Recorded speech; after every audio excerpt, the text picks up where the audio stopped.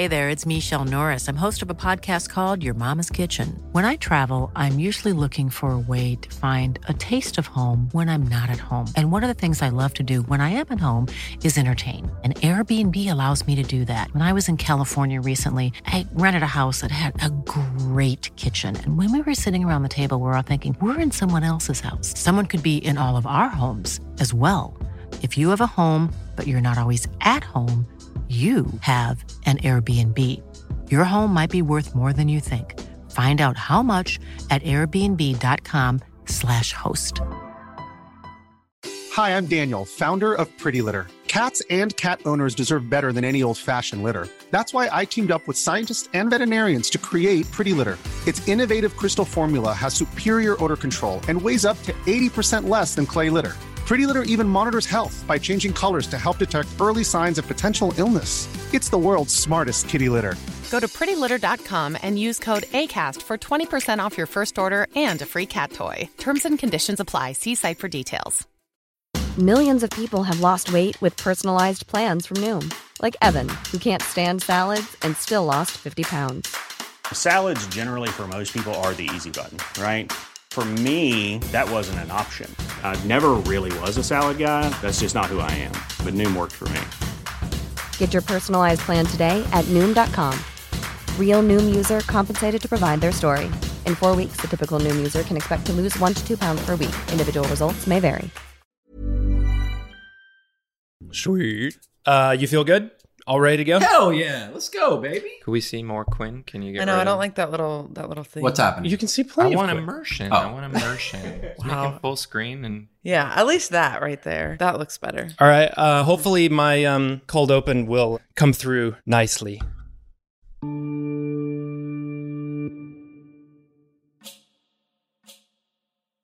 As I went down to the DVD shelf, looking for a film to please myself, and there I see a DVD with George Clooney's face. Oh, brother, where art thou? Let's come down, come on down. Oh, brother, let's come down, down from the DVD shelf.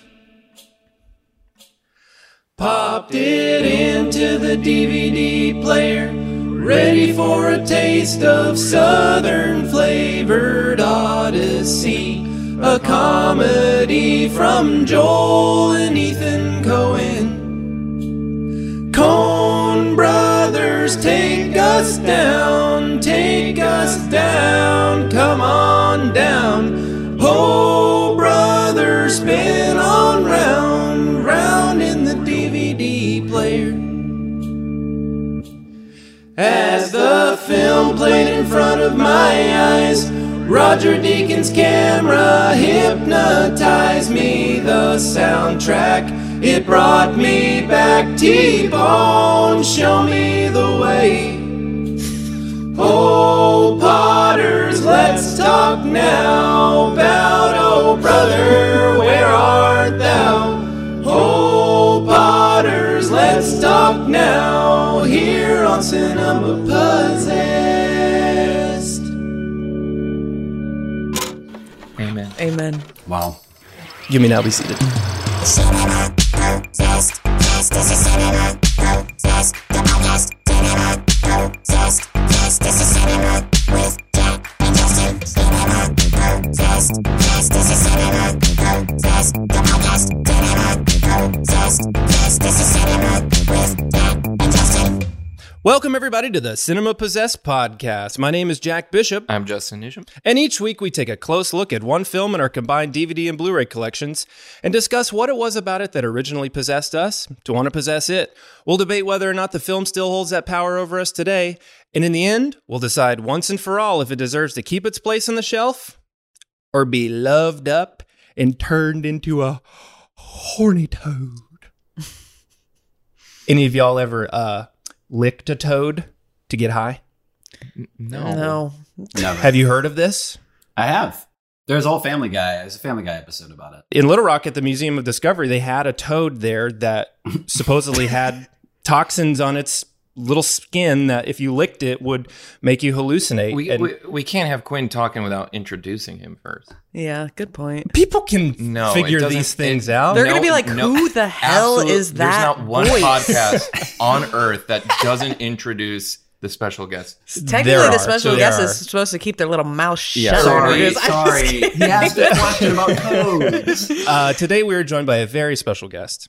He's a longtime friend of all of ours. He's an Arkansas native, like my Corey longtime friend, the longest. He's an amazing actor, an amazing musician who you might recognize from this very film we're speaking about today. Classic lines such as, "Get in, boys! I'm gonna RUNNOFT." We're talking Quinn Gasaway. Woo! Hi. Quinn, it's so great to have you here today. It's so exciting to be here today. I'm first and foremost a fan of the pod.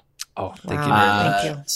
Second, and five most. It's so nice to be talking with all of you and seeing all of your beautiful faces. Oh, Quinn is also a great movie lover like us.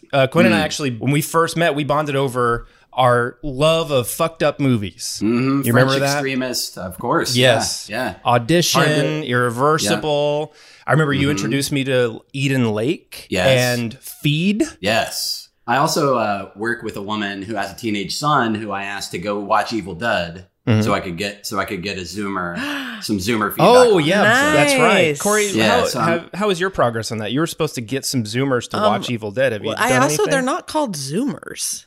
They're called Gen Zers. Zers. I do think they're called Zoomers. Zoomers? Baby Zoomers. Yeah, you've never heard that? Baby Zoomers? It's a play because on they've Baby grown Boomers. up on Zoom? No, it's just, I think it's just Gen Z, and then they have a lot of energy. It's a play on Baby Boomers. I totally forgot to do it. But, that's what Quinn's here for.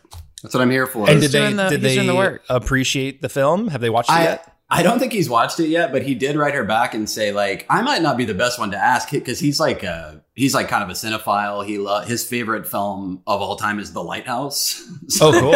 Yeah. Maybe kind of weird for a Gen Zer. Yeah, he's cool. He's cool for sure. But yeah, I'm still curious to see what he might think. I'm sure they'll like it. Well, speaking of movies, Justin, tell the people what movie we are talking about today. Today we're talking about 2000's Oh Brother, Where Art Thou, written and directed by Joel Coen, Ethan Coen, and Homer. To get back to his wife and kids, Ulysses Everett McGill will do anything. Hey, any boy, Smitty's. But he's about to get off on the wrong track. Who elected you leader of this outfit? Well, Pete, I figured it should be the one with the capacity for abstract thought. Boys, you just stick with me. Man, we're in a tight spot. Believe me, I got a plan. And I can get my wife back and we can get out of here. Okay, I'm with you fellas.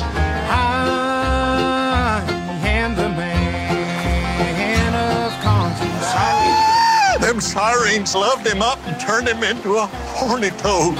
You two are just dumber than a bag of hammers. Well, I usually start this with asking everybody what their relationship to this film was prior to this rewatch. I would love to start with Quinn, but Corey does have to leave pretty soon. So, Corey, I'm going to start with you. You haven't introduced me to the pod yet. Oh, by the way, as usual, third co-host Corey Clifford is here on the podcast. Thank you. Corey, what was a co-host, brother? Co-host. So, Corey, before you got to go, yes, let us know. What was your relationship to this film? Well, you guys, I'm really sad that I have to leave, but I do have 2 callbacks today. So hopefully I book one of those and then it won't be sad. But if I don't, then it's just really heartbreaking. But my relationship to this film is purely based on our guest, Quinn Gasaway. I remember it well. It was the year of 2000. I had just moved to Arkansas about a year before, and I started auditioning at the Arkansas Children's Theater, which is just, it was a really great place where you could do plays as kids with like adults, and it was just awesome. It was a magical place back in the day. And I had heard rumors of this movie star named Quinn Gasaway. And I remember so vividly every play that they would have like a premiere party at the Children's Theater, and Quinn was there. And I remember somebody pointing him out to me and then being like, that's the guy who's in the new George Clooney movie, like Oh Brother, Where Art Thou? I was like, oh my God, that's so cool. And that summer, my friend Lauren was like, oh, we should watch this movie. And I watched it and I was like, oh my God, he's amazing. Everybody had a crush on Quinn. He's gonna maybe deny this, but everybody did. Everybody loved him. All the girls had a crush on him, me included. It was like, oh my God, he's a movie star. So you hadn't heard of this movie outside of just the Quinn factor? No. Well, maybe, I'm sure it was part of my parents, but in my brain, no. It was literally completely based around Quinn. Right. And it was like, holy shit, he fucking did it. He's famous. And this is the goal for all of us. And then that summer, I did STA Summer Theater Academy. And Quinn and I became friends. And I just, have pretty much forced him to be my friend since. Well, Quinn, talk to us. What your relationship to this movie? Where did it all begin? How did it start? Yeah, perhaps because it is such like a noteworthy thing. I do remember so much of it very clearly. I don't remember many other things from my life at that time, but each little mile marker of this process, I do remember pretty vividly and have like sense memories around. How old were you? I was 9 years old. And what's pretty cool is I actually have my grandmother, who has since passed, was like a meticulous, fastidious keeper of like scrapbooks and things. Oh. So I have like an entry with the date from the day that I went and auditioned for it. Holy shit. Which is pretty cool. I'm realizing now I should have grabbed that so I could say the actual date. But I'm pretty sure. So the film came out in 2000. I think it was 1998. When it was shot. When everything happened. Yeah, when I auditioned for it and all that stuff happened. So I'm pretty sure it was like maybe like spring of 98. And I played basketball at the YMCA. I loved it. And I remember I had a basketball game this day. And I remember I was awake and I had just like, was getting ready for basketball. I used the shower in my mom's bathroom, I remember. And I was drying off from the shower. And my mom was in there like doing her makeup or something. It was a co-ed shower. And she was co-ed shower, absolutely. Yeah, I guess like I'm still at that age where like I wasn't quite not ever being naked around my parents. But yeah, when I think back on it, I'm like, I don't know. I was an only child. We had our own rules. But what I remember is my mom being like, doing her makeup. And my mom is kind of just like a scatterbrained person. And I remember her at one point just being like, oh, Quinn, I wanted to show you this, see if you want to do this. And she ran and grabbed the newspaper, Arkansas Democrat Gazette, and ran back into the bathroom and was like, look at this. And like showed me that there was open casting call for this Coen Brothers film that was going to be at the Hilton in downtown Little Rock that Arkansas day. Republican Gazette they did not advertise there. They're like, no Republicans in this movie. Were you already acting at this point, or is this the first? Yes. Okay. So your mom knew you were like hungry. Not for He long. was. I guess I didn't mention that in my thing. Quinn was like the star of the children's theater. No. There was one other boy, but you were like always the lead in things. What's a children's theater? The Arkansas Children's Theater. Live theater with kids. So, yes, but it was a professional theater for kids. It was like parents take their kids. Yes, there? The productions were all kid shows, but it was like if you were an actor in Arkansas or wanted to be an actor, it was like the top of the top. But Quinn was the star. But I don't know about that. Maybe a star. You'd never been in a movie. You'd never been on film or television at this point. No, I had never done anything like that. I think I had done a billboard. Like I had done what is it called? A still. You were a model. Where they had shot me. Yeah, I was a model. I think it was like for Baptist Health or something. But no, I had never done. Whoop, whoop. Shout out Baptist. Yeah. So no, but yeah, I had done a couple of plays. I had done the theater camp a few times, and I was totally enamored with it. Like one cool thing in that. So my grandmother made me this scrapbook thing, and it's part of it is like a thing I would fill out. That's like, so it's like each year what I want to be when I grow up, and like kindergarten and first grade and second grade are like all kinds of interesting things: astronaut, president, doctor, surgeon. And then all of a sudden from third grade on, it just only is actor. It's just, it's nothing else. I became very like singularly focused. Graduating preschool, they asked everybody what they wanted to be when they grew up. You know what I said? Cowboy. Hey, all right. All right. You still got time. Did your teacher tell you that's not a job? So yeah, what I remember most is that my mom and dad were very excited about it being a Coen Brothers film, and were expecting me to also be excited about that, which I remember being like, I don't know who that is, and them being like, Blood Simple, and me being like, I don't know any of this, and then they were like, well, George Clooney's supposed to be in it, and he had just been Batman, maybe that year, and so that got me very excited. And I was like, well, do I have to, I don't want to miss my basketball game. And I remember my mom being like, no, you won't have to miss your basketball game. We'll go to you'll do your game, and then you can go to the audition after. It's so sweet. Y'all, please picture the cutest little tiny little boy with the biggest head you've ever seen. Yeah. I was called Tweety Bird all through school because I had his dimensions. I'm picturing Leonardo DiCaprio from Basketball Diaries, but with an inflated head about 3 times. Yes. Yeah. And a deflated bug. I'm not going to jump on this train, Quinn. Thank you, Justin. He loves your head size. Thank you so much. I've come to love it too. Yeah. So I remember. Did your body get bigger, or did your head get smaller when you got it? Body bigger. A little bit. I mean, it's, I'm not rocking a perfect aspect ratio still, but I think I'm closer. Hey, most famous people have big heads when they see me anymore. I wish that I could stay here and listen to this, but I have to RUNOFFT right now to my callback. You've been holding on to that. I have been. I even looked it up. I was like, is that what he said? Still didn't say it correctly. Yeah, RUNOFFT? There it is. Yeah. Yep. Crushed it. Thank you. I love you so much, Quinn, with all my heart and soul. Love you. Maybe I'll make it back for the end. But cool. You boys hold it down. We'll hold it down. Love you, cinema possessors. Bye. Yes. So it was essentially the kind of thing where, and I guess the Coen Brothers maybe have become somewhat known for this, and other filmmakers do it too. But they wanted a very authentic person for some of the roles. They were casting some children. They wanted some authentic Southern children. So they were doing calls in like Dallas and Little Rock and Memphis and a few other Southern cities. But it was just like super open. Like you just come, and I just went to the audition in my basketball clothes. I think I put a t-shirt on, but I still had my basketball shorts on and my, like socks and tennis shoes. I remember at the basketball game, I got swatted in the face and scratched. Oh, wow. So I had like a bloody scratch on my forehead.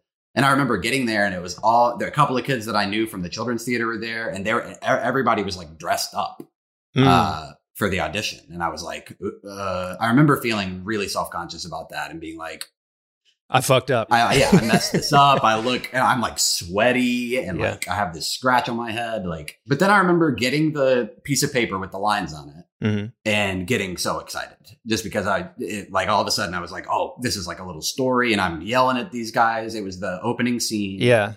I still remember that it was written phonetically in the script. So it said, hold it raw chair, RAH space chair was that first line, hold it raw chair.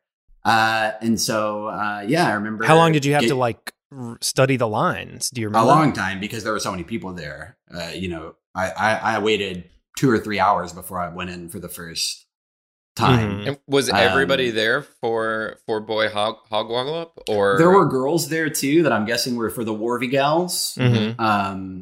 I don't know what they would have been reading though, like what their side was. So you knew you were there specifically for that one role. They weren't like looking at you for like a broad range of options or. I don't remember thinking about that one way or the other. I think I was just too new to all of it to know what was going on, really. I just was like, they handed me this piece of paper and were like, this is what you'll do. And so, and I knew what a script looked like, from having done a play. So and no like, other context about the movie. No, like, hey, here's the plot summary. Nothing. Yeah. And then I remember going in, and the casting assistant's name was Sandy Baskin. And I remember she had like a really cool artsy look. She reminded me of one of my friend's moms, and she had like a little bit of a deep voice. And I remember her like making me feel comfortable. My mom also has a deep voice, so I like deep voiced women. So I remember her making me feel really comfortable. And I remember the first time I did it, she laughed a lot. She really liked it. but I didn't really use a Southern accent. I kind of just pronounced those phonetic words, but I've never really had much of a Southern accent. I don't know why exactly. I have a little bit of one, but maybe because I was like doing voices so much at a young age. Yeah. I don't know. But anyway, I didn't really have one. And I remember her being like liking it, but being like, "Are you from here?" And me being like, "Yeah." And she was like, you don't really have much of a Southern accent. And I was like, I already kind of knew that. People had mentioned that before. So I was like, "Yeah, I don't really." And she was like, "Well, can you do one?" And I was like, "Oh yeah, of course, yeah, absolutely." So then she had me do it again, and I really laid it on, super thick. Yeah. Leaned into the hillbilly style. Yeah. Yeah, exactly. And I remember this look on her face that made me feel like I had done well. Because she laughed the first time. Then when I did it with the Southern accent, she didn't really laugh, but she just had this look on her face. She lit up. That made me feel like I had done something right. Wow. And so I remember feeling really good about that. And she said, "Can you stick around?" And I said, "Yeah." And so I ended up being there like 6 or 7 hours total, as like other people were going in and leaving, and she'd bring me back in and I'd do it again. And your mom is not there. You're there alone. My dad is there with me. But he's not going in the room with me, but he's waiting out with me outside. And I think we're walking around. We might've gone and gotten something to eat and come back. And what's his vibe? Is he having a good time? Is excited? Man, both of my parents all throughout the whole process are just they're just very chill people. I just remember him being like, it was always about me. It was always like, "Are you having fun? This is pretty cool. Are you liking this?" I think he thought it was cool, but he was not pressuring me one way or the other. He was asking me how it was going, things like that. I just remember, the main thing I remember is it always being like, if you want to do it, or, if you're having fun, like that kind of vibe around it. That's nice. Do remember that the last time I did it, she asked my dad to come in, and she was kind of talking to him about me and about my acting and stuff and what I had been doing. And I remember her telling him very emphatically, "Don't let an acting teacher here get a hold of him, because they'll mess him up." What does that mean? I've actually heard I've heard other actors say this before who started as child actors, who I think it was Jennifer Lawrence has like a similar story where she went to an audition, and afterwards the casting director specifically told her parents, like, "Don't send her to any coaches, because she's perfect as she is, and they will just mess her up." I remember I was actually like journaling about that memory recently, because I think it's very formative for me, because it did like two things. It like made me feel really good about my acting, because I knew that it was coming from a place where she was like really thinking I was good. But it also made me feel like this like shame about being in Arkansas, and this feeling of like, oh, people in Arkansas don't know what they're doing. Because she said somebody here. Yes. That's kind of the thing that you latched onto, as like, oh, I'm in the wrong place kind of deal. Yes. In hindsight, what do you think about that comment? Do you think it was inappropriate? Do you think she was right? That's a good question. I think she could have phrased it more carefully and thoughtfully to not cast such a general tone about, a region. Right. I think it was coming from a place of real support, really caring about me and wanting the best for me. Right. Also, I think the way that adults talk around kids is sometimes messed up. Like, you're not in the room, Yes. Or like you don't understand, Yes. That's exactly how it felt. Yeah. It's like she was talking to my dad about me, but I'm standing there, Yeah. And I mean, the general tone of the whole experience up to that point had been so positive, and I knew it was good because I was still there and I was just watching all these people leave. And it was my first experience of something like that, of like being like, oh, they're leaving and I'm still here. That's a good thing. And by the time I went in with my dad, it was only me. Everybody else had left. So I was like, well, this has got to be, a good sign. So she was not an Arkansas casting director. She was flown in. No. Yeah. Yes. Yeah. She had been, I think they had split up a little bit to, cover more ground. But Ellen Chenoweth is the name of the casting director for this. Did you ever meet Ellen? Of course. Yeah. A few times. And I actually met her again like 10 years ago or 8 years ago or whatever, when I first moved to LA. Oh, that's right. I remember. Yeah. Was that for Hail Caesar? For Hail Caesar. Yeah. Cool. Yeah. And so that was cool. And got to catch up with her a little bit. But yeah, at the callback, I met her. And that callback was in? That callback was in Memphis at the Peabody Hotel, famous for the ducks. Yep. If you know this. They walked them ducks out. Parade of ducks. I remember the drive up there. Again, I was just wearing like shorts and a t-shirt.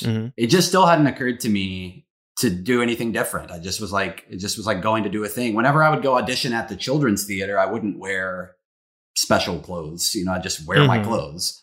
So I just wore my clothes again. The basketball outfit. Basically, yeah, that's kind of what I wore every day. Just like shorts, like comfortable shorts and a t-shirt. Yeah. But I remember getting to the Peabody and there being 3 other boys there that all looked a lot like me, but that were all wearing overalls. And I remember being like, oh shit, I should have done this. And one of them had a rubber shotgun.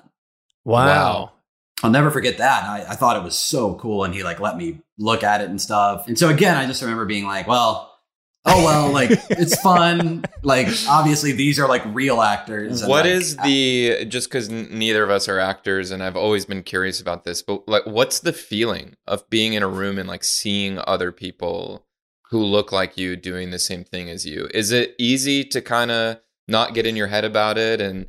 Or is there a feeling of like competition? Yeah, it's definitely not easy to not get in your head. It is. I'm much better at it now than I ever have been before, but it's been a lifetime of working on it. And because it's a lose-lose really, because you sit there kind of thinking negative thoughts about those people or about yourself in comparison to them, which just doesn't feel good ever to like sit in negativity. And it doesn't help your audition to be thinking about that or, you know, feeling rattled, feeling unconfident. But I remember then I didn't even understand like the stakes enough to feel that really. Mostly what I remember is feeling like I messed up the wardrobe, like feeling like I didn't wear the right thing. And I had like growing up, not to get too into like this kind of stuff, but growing up, I had often had that feeling like at school of being like, oh, my clothes aren't as cool as other people's are, or like aren't right. Yeah. That's a very classic little kid thing. Yeah. My parents wouldn't buy me those clothes. I wouldn't. My parents would shop for shoes at Payless and Kohl's, no brand names. People were wearing, you know, No Fear shirts. Always an insecurity. Abercrombie stuff. And like my parents refused to, and they were right. But well, and for me, even when I finally would be able to convince them or be bold enough to like buy a piece of wardrobe that I felt like was hip or cool, I would then immediately feel self-conscious about wearing it. I remember being like, I gotta get a shady hoodie. Eminem had this like shady brand clothing line, and I like finally got one. I wore it one time to school and felt so self-conscious about the fact that I was suddenly wearing a shady hoodie that I never wore it again. Because deep down you knew you weren't posing. You weren't being authentic. So that's basically what I remember. I just feeling more like, oh, I wish I would have known I was supposed to wear overalls. Little did you know that's probably what made you stand out even more, or make them believe that you're just being yourself. Absolutely. I think all of these things work to my favor in hindsight. But then, I remember going into this little conference room and Joel and Ethan and Ellen. Holy shit, that's crazy. We're sitting there, and introduced themselves. They were very sweet. And I remember Ellen, because she had seen, obviously, the tape, and was like, can you just do it exactly like you did it for Sandy? And I remember being like, absolutely. And I remember doing it, and I'll never forget how hard they laughed. Joel is like taking his glasses off and crying. And I remember just feeling so good, but still not quite putting together like, this means I'll get in the movie. But it was purely just the visceral experience of just making people laugh that hard. Yeah. And I remember they had me do it a second. They gave me maybe some kind of little adjustment. They laughed their asses off again. And then one thing I'll never forget is they just had me do it 2 more times just so they could keep laughing at it. I remember him being like, can you just do it again? I don't want you to do anything different. It's just so funny. And me just being like, yeah, of course. You know, that's amazing. I wanted to mention this too. This is like an interesting thing. They had storyboarded everything at some time before. I don't know, in 96 or 7, or like in pre-production. And the storyboard drawing of my character just looks just like me. It's just the weirdest thing. Wow. It just looks just like me. I got a caricature done around that same time at like, Six Flags or something. Yeah. And it's uncanny, the caricature versus the storyboard of Boy Hog Wallop. Wow. And I'm sure they had been looking at that, because I remember this moment with Sandy and this moment with them where they would be looking at me like almost like I was an alien. And I think it was just because I looked so much like this drawing he had done. Yeah, and then I just remember them thanking me, and I'll never forget one of the images I remember the most is walking out of that room and those 3 other boys sitting there, and the looks, they must have been able to hear the laughter from the room. Because I'll never forget those 3 boys and their parents just staring daggers through me. Oh, wow. And I remember just walking out and on the drive back to Little Rock, my mom had a bag phone in her car. If you guys literally a phone in a bag that was like a phone cellular in a bag phone. that plugged into the cigarette lighter. And I remember getting a call on that was like, we want to put him on a veil for this. Like, these are the dates we're shooting.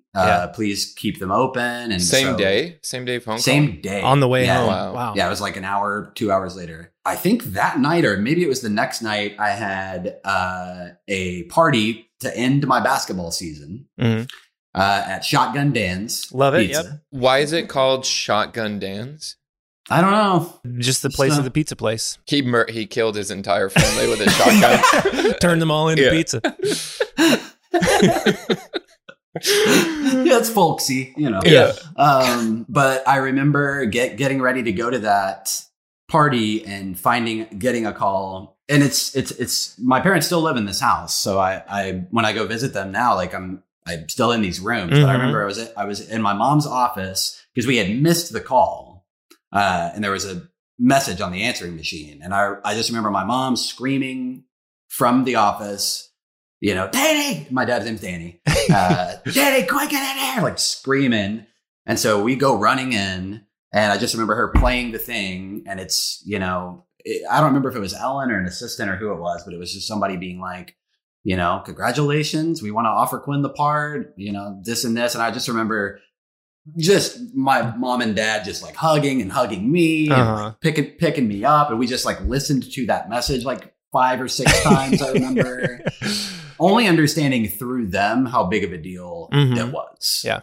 Like I had never seen them as excited as they were that night. And so I was like, oh, this must really be cool. Like, and like my mom was like, well, we got to call this person and call it, because nobody really had cell phones at this time. So I remember then it was like, get on the landline and call all my aunts and uncles and grandparents to tell them it had happened.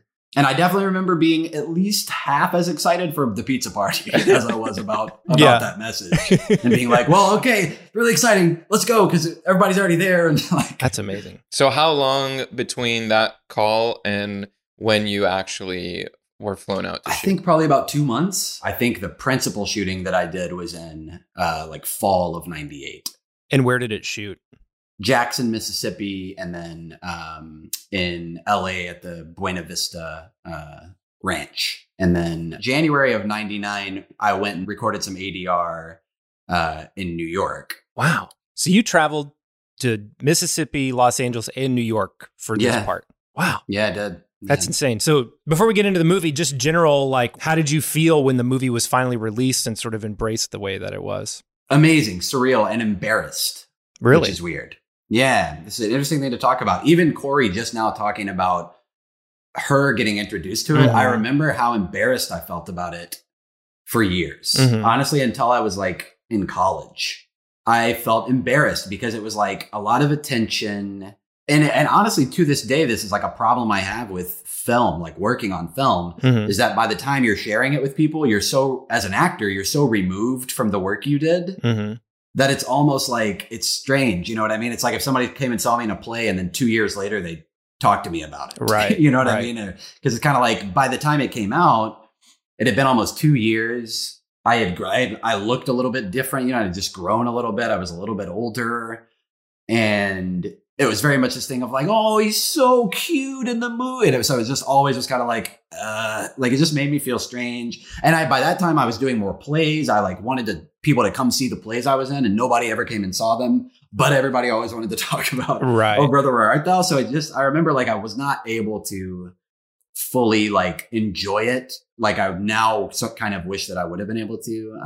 But I remember super vividly the first time I saw it, because it got released in, I think, Memphis. So me and my dearly departed friend Whitman and another friend of ours, Michael, who I'm still great friends with, and my parents and Whitman's parents all drove together to Memphis to go see it. You just went to a normal theater screening of it? Yeah, no, just a normal theater screening. And I remember just feeling really cool and embarrassed, because like, even while watching it, you felt embarrassed. Yes, well, because these friends in particular are like friends who roast you. Yeah. So they're, it's cool and it's all like in good spirits, but they're just sort of, they're ribbing me about how I look or being like, your head is even bigger because it's like on the big screen, like things like that. And so I remember, I remember feeling like, in general, it was always like the experiences around it were very special to me. I remember just it feeling special that we had all taken this trip together to go see my film. The energy was like so excited and happy. The experience of actually sitting in the theater watching it, I don't remember so much. I remember the music for sure. Yes. I remember from the first time I saw it being like, this music is unbelievable. It's so good. Yeah. And like walking out singing all those songs. Yeah, it really transcended the movie, the soundtrack of this movie. It did. It was a number 1 soundtrack for over 2 years. Wow. Yeah. It was inescapable. It won Album of the Year at the Grammys. Right. It beat out Outkast's Stankonia. So that says something. Because Tim Blake Nelson sang on the soundtrack, he made more money than George Clooney and John Turturro combined. Wow. Yeah. And he technically has a Grammy now, too. Yeah. Because of it. I mean, Man of Constant Sorrow would play on the radio. People would request it. I remember every car you would get into would have that CD in their car. You would go over to friends' houses and parents would have that CD in their collection. I had an art teacher who would play it in school. I just, a few months ago, had an experience sitting out back I work at a dinner theater, and I was sitting out back with a couple of the busboys, and one of the busboys just started singing "Go to Sleep, Little Baby," unprompted. And I realized in that moment, like, oh, he doesn't know. He's just that singing I'm in that. Yeah, and I'm about to blow his mind.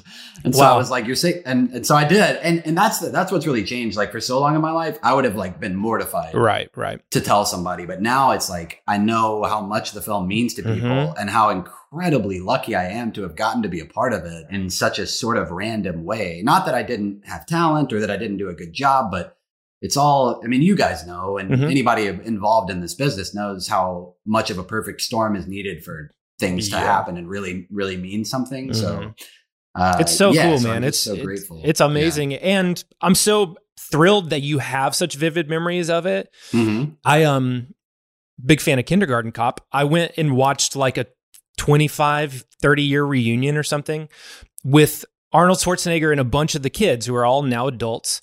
And not one of those kids can remember a damn thing about the experience. So because they were just like, you don't remember. Some people don't remember their childhood. So, well, let's take a quick break. Then we will come back. We'll talk through the movie. I got 1,000 questions for you about the actual production shooting. But we'll do it as we talk through the movie. Great. Sweet. Let's take a quick break and we'll be right back to keep talking. Oh, brother, where art thou?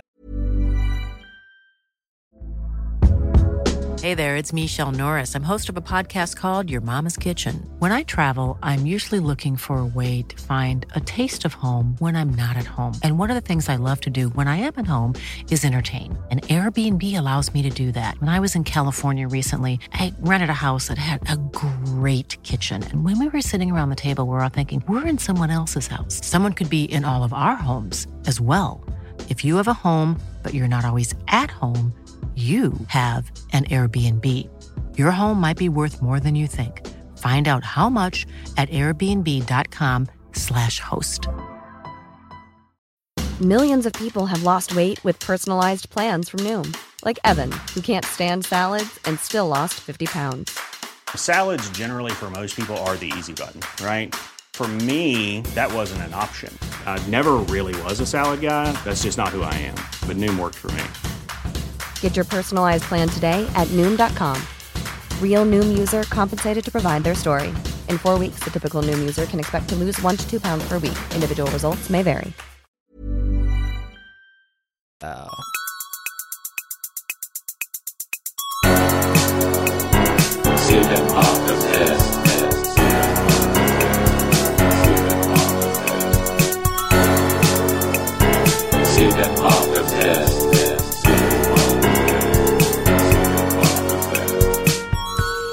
Welcome back to Cinema Possessed, and we are here with Quinn Gasaway, and we are talking, Oh, Brother, Where Art Thou? Before actually we get into it, Justin, how did you watch this film? I think we might have the same copy. Yeah, is this the second time we finally matched? What did you think about this DVD?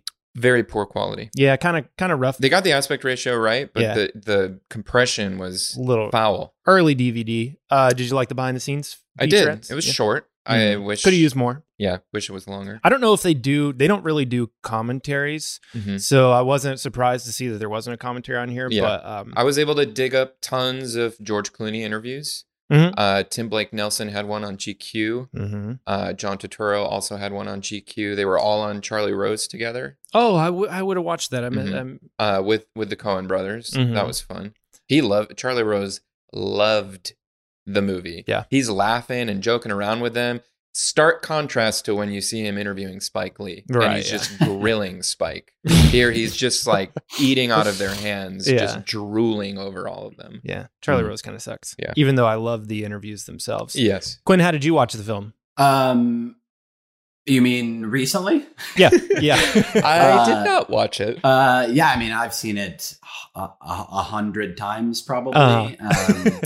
I'm ashamed to say I'm not really a physical media person anymore. I've tried to really become very light on my feet. I did for a long time have a binder full of DVDs. Oh wow! So you took them out of the case, popped did. them discs into a binder. Hey, that's a style. That's a way that people do it. Yeah, I'm not a collector of things. I've never really been that in my life. I don't. It's just not a thing I ever really did. Right. Certainly the last several times I've watched it has been just like in syndication, just like playing on TV. It's almost one I don't need to watch anymore. Yeah. I know it so well. It's burned in. I can quote nearly the entire thing. Yeah. This movie opens with a quote, "Oh Muse, sing in me, and through me tell the story of that man skilled in the ways of contending, a wanderer harried for years on end." And this is the actual opening lines of the Odyssey, Homer's The Odyssey, which this movie is credited to be based on. Didn't start off that way. The Coen brothers claim they never even read the Odyssey. Yeah. That they sort of just like were aware of its format and its narrative approach through other adaptations, through seeing it in movies. They said they read like a comic book version of it. The only one in that crew who actually read it was Tim Blake Nelson. There's like a handful of very clear parallels, with like John Goodman as the Cyclops and the sirens that they run into. But it seems like in general, it is very loosely based to the point where it almost feels unnecessary to try to draw the lines to everything, because it seems like even they were sort of like not super interested in. Yeah. We open in Depression era Mississippi. We're in the Jim Crow South. We open on a chain gang singing Poe Lazarus.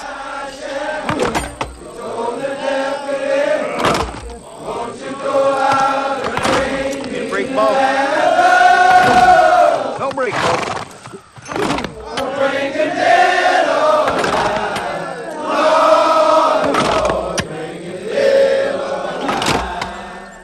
Apparently that was a real recording of an actual chain gang singing that song, what you hear in it. And cool thing that I saw, that they actually were able to hunt down like the one surviving member of that recording, and they paid him $20,000 for the... I heard $700,000. Oh, you heard 700? Mm-hmm. Out of Clooney's mouth.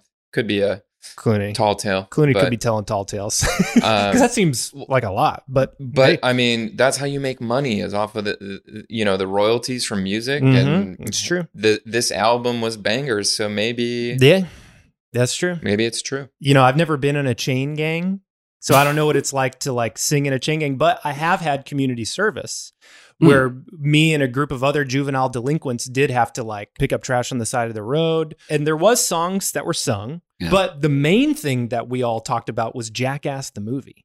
I was kind of afraid of a lot of these kids because some of them were scary. So it was community service, not just with your group, but with a whole... Oh, yeah, with probably 20 other kids. The worst kids in Arkansas. Yeah, there was one really intimidating guy in the group named Devil Dog who was kind of going from kid to kid, pointing things out about them and terrorizing them. And my friend who was with me was wearing an Adidas hat. And he came up to my friend, grabbed his hat, turned it around and put it backwards on my friend's head and said, "That's an Adidas hat, which stands for all day I dream about sex or all day I dream about sports. If I ever see you wearing it forwards again, I'm going to kick your ass." Devil Dog. What got us to connect and bond with these kids was that we had just seen Jackass the movie, but a lot of the kids hadn't seen it. So we started talking about Jackass the movie, and pretty soon everybody in the group was like, tell us more. We just were describing the scenes in the movie, and everybody was cracking up, and it was the thing that sort of bonded us all together as we were like doing it. So that was sort of like my version of a chain. So remind us what you did to get in trouble. Have you ever heard this, Quinn? I don't know. When I was 14, me and my friends were like shooting a lot of movies. Yeah. And we were getting really into gore. We were learning how to make squibs, and we were learning how to like spray blood, like, samurai style. But the problem was we either had to shoot those things outside or in the bathroom, because that's where the tile floors were and the tub was, so we could easily clean it up. So we were getting sort of frustrated that like all of our movies ended up landing in the bathroom. Yeah. And so we were walking past this neighborhood that was being built near our neighborhood. And there was just these piles and piles and piles of 2x4s just sitting there for the taking. So we got the bright idea, let's take some of these 2x4s and let's build a set in the woods. So, and we can shoot all of our gory movies there. We can go crazy. So we start just taking 2x4s. Like we would load them up in piles. And like 2x2, we would carry them. And all three of you had extensive construction experience. Yeah. We were for sure in our minds, we knew how to like build this thing. We were just going to basically make like a square box with a little door. And we spent 2 full days sneaking into this place and taking wood. And the sun is going down on day 2. 2 of us are walking with these boards, and all of a sudden this cop car just speeds up behind us. Somebody had seen us doing it and called the cops. The cops jump out of the car. They pull their guns out on us. My friend who was carrying the wood with me drops the wood and runs. And immediately he trips in like a thorn patch and falls face first onto the ground. So when I see him do that, I just drop to the ground too. They come over, they cuff us. This tells you how much of a fucking kid I was. They pull me up, and I had earlier in the day found an empty turtle shell on the ground. And I was like, oh, cool, turtle shell. And I'd stuffed it into my pocket. The police, I guess, thought it was a weapon. So they were like, what's in your pocket? I had this big, bulky, hard thing in my pocket. A turtle shell. Yeah, I'm like, it's a turtle shell. And so they literally pulled the turtle shell out of my pocket and just tossed it onto the ground. They just abandoned it. It was extremely embarrassing. A lot of tears were shed. So is your "Oh Brother, Where Art Thou" breaking out of community service to go get your turtle shell? Which of course that area did get flooded, and was then at the bottom of it. So we get introduced to our 3 leads. We have Ulysses Everett McGill. Ulysses is another name for Odysseus, who's George Clooney, which I thought, this is interesting that his name is Everett McGill. Everett McGill is an actor from Twin Peaks, The People Under the Stairs. I could not find anybody at any point talking about why his name is Everett McGill. They must have known that they were naming their main character after this Maybe actor. He was a friend. George Clooney agreed to do this movie apparently without even reading the script. And George Clooney is from Kentucky. He has family that is from the South. And apparently he gave the script to his uncle and had his uncle read the script aloud, and he tape recorded it. And that's what George Clooney used. He said he didn't even use the script at all on set. He just listened to the tape recording. And as a byproduct of that, he didn't realize that his uncle had deleted any word that he deemed a curse word, including words like hell and damn. And so he learned the lines without those words. And at one point in the shooting, the Coen brothers were like, why aren't you saying the lines as we wrote them? Tim Blake Nelson plays Delmar, who is sort of like the fool of the group. He's so funny. I think this was the movie that a lot of people really discovered Tim Blake Nelson. And Tim Blake Nelson was actually a neighbor to Joel Coen. They'd never worked together before. And because Tim Blake Nelson had studied classics when Joel Coen initially gave him the script, he thought he just wanted like advice on how they adapted the Odyssey. Yeah. He also is a director, and he had just, did you ever see the movie O? Julius Stiles. Yeah, it's a basketball movie, but it's also an adaptation of Shakespeare's Othello.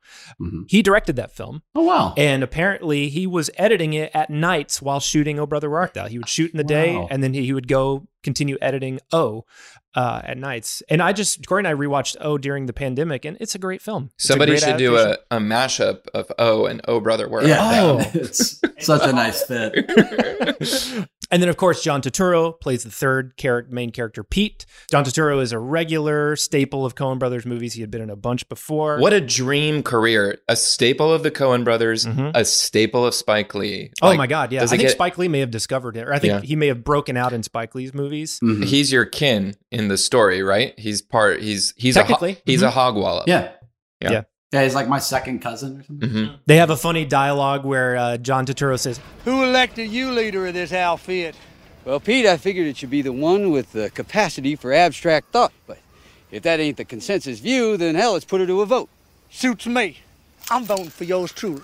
Well, I'm voting for yours truly, too.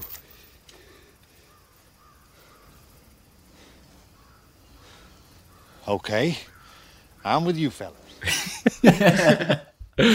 Now, I don't know if you mentioned this already, but this is that whole sequence you just described, Big Rock Candy Mountain. Yes. Is underscoring it, which I do remember the first time seeing the film, hearing that song. And I had loved this thing as a kid called We Sing. There was like these videos for kids, like little musical videos. And the one I remember the most was called Big Rock Candy Mountain. And they sang the song, and it was like about kids and puppet animals going to the Big Rock Candy Mountain. So you stood up in the theater and you were like, this is my shit.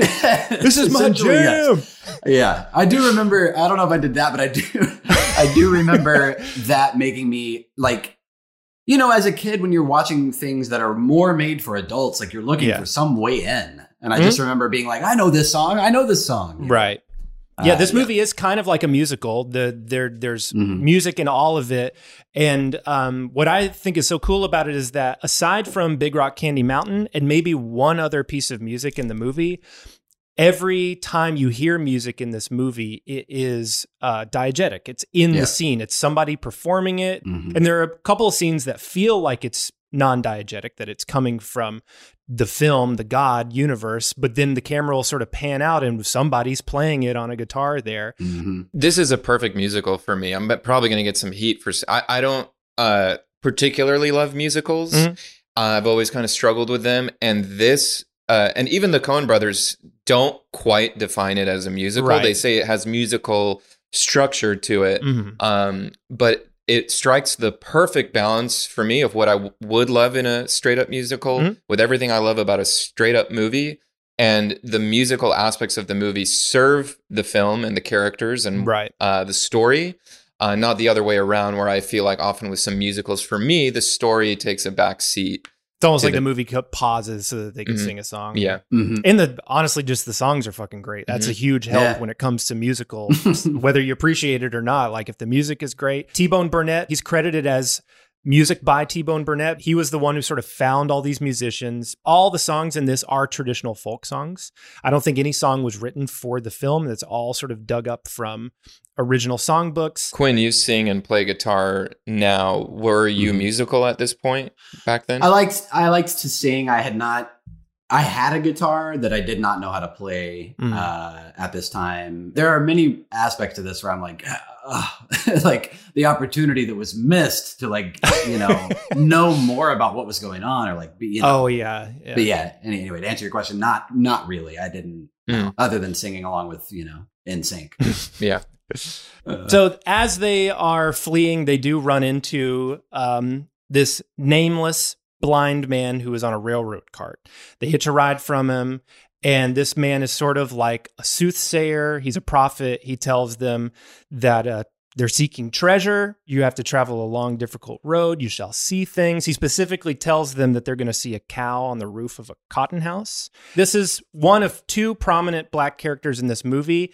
It's notable that both of them have magical powers. We'll get into it, but I do think this movie has a complicated, maybe slightly problematic relationship when it comes to the white and black issues in the film. Couldn't agree more. It puts a lot of emphasis on them, but I don't know if it exactly has anything particular to say about it. And at times I do think it maybe uses it in a way that would now be deemed inappropriate. Well, all the roles that they are given in the movie are tropey. Right. And none of the they're not giving them any leading roles that are subverting those tropes. Exactly. Yeah. I don't think there's anything malicious in the Coen brothers trying to do it. It's more so just they're playing with themes, and there's a lot of, I think to the movie's credit, it is showcasing the sort of racial tensions of this time and this area. You definitely get it from a lot of the characters that there is racism in this world.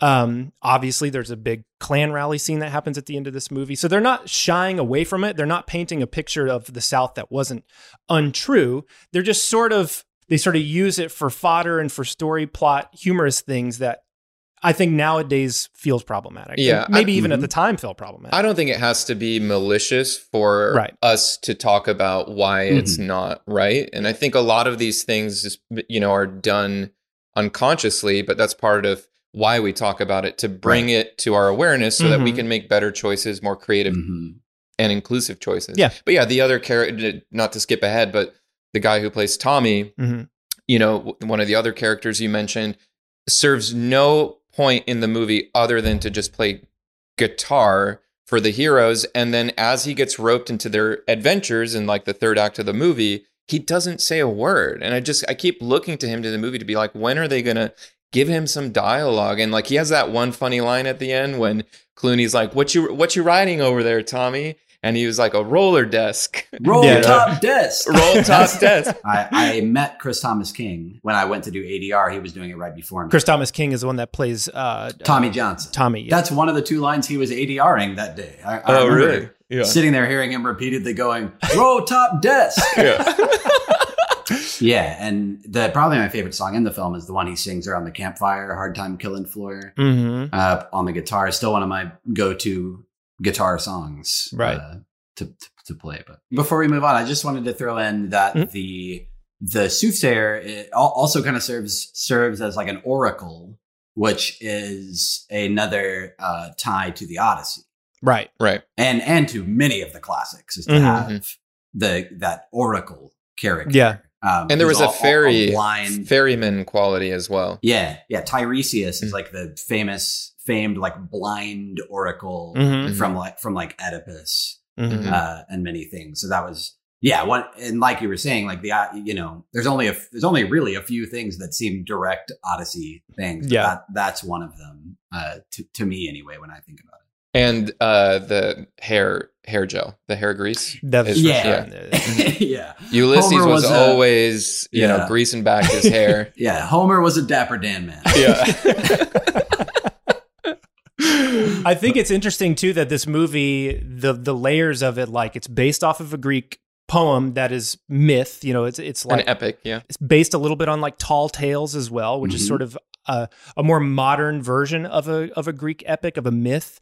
And even folk music in general, these songs that are used in the movie are, they're stories from the past that are being passed down. That's what like folk music is. And so there's just an overall vibe of like folklore and urban legend and myth within this movie. And the way that it takes real people, like Tommy, the guitar player, is based off of a real person, Babyface Nelson. They're taking real people and real places and real events, and they're sort of like infusing them into this fantasy story very much in the way that like Tall Tales do, So I think it all connects in a really beautiful way that I think is one of the highlights of the themes of this movie. So they end up going to Pete's cousin's horse farm, and the first person they encounter is Little Boy Hogwallop, played by Quinn Gasaway. What does he say, Quinn?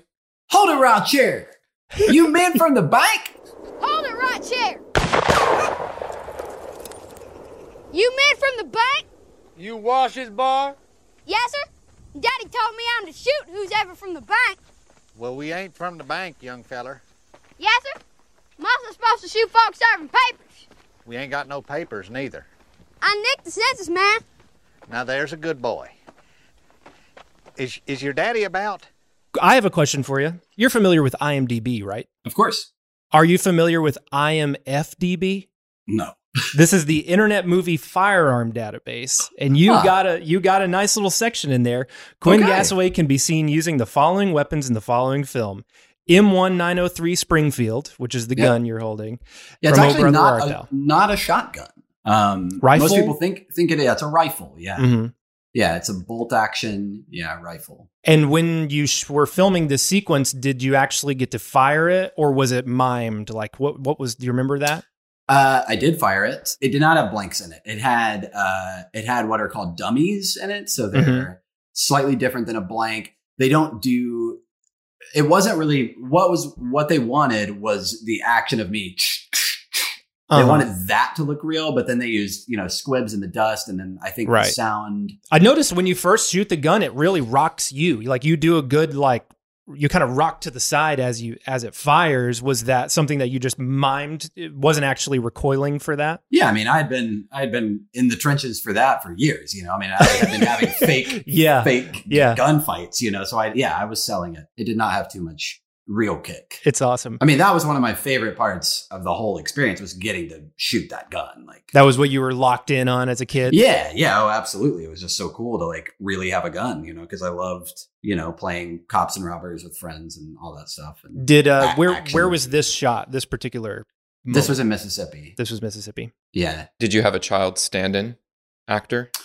No, I actually had an adult woman. Was my stand-in and my stunt double. What? Was she the same height as you? She was, yeah. Oh, okay. She's just tiny woman. Oh, was she like the one who drove the car through Oh, cool. She was the driver. That's really cool. So Frank Collison plays your dad. He plays Walsh Hogwallop. He's a great actor. He has such a unique face and voice. Do you have any memories of working around him? Yeah, I remember he was very, very sweet.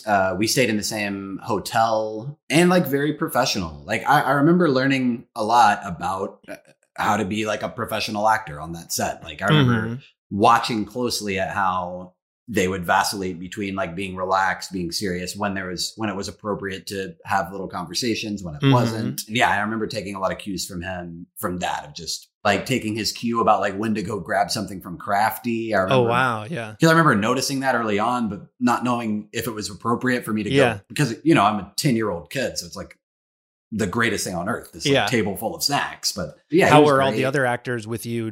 Was everybody very warm to you? Was there anybody that was that you didn't really nobody. Tim was probably the one I connected with the least. There was no coldness from him. It just felt I don't know if he had kids of his own at that time or not, or does, but it didn't. It just kind of felt like he was doing his job, and I was there, and he was friendly and nice. When I would engage him, George loved joking with me. I remember right after I got the haircut, which is kind of an iconic haircut in the film, because my head is buzzed except for a sprig right in the front that they leave, which is how they drew it in the storyboard. And it's perfect for me because I have so many cowlicks. So that sprig was really flippin' weird because I have so many cowlicks.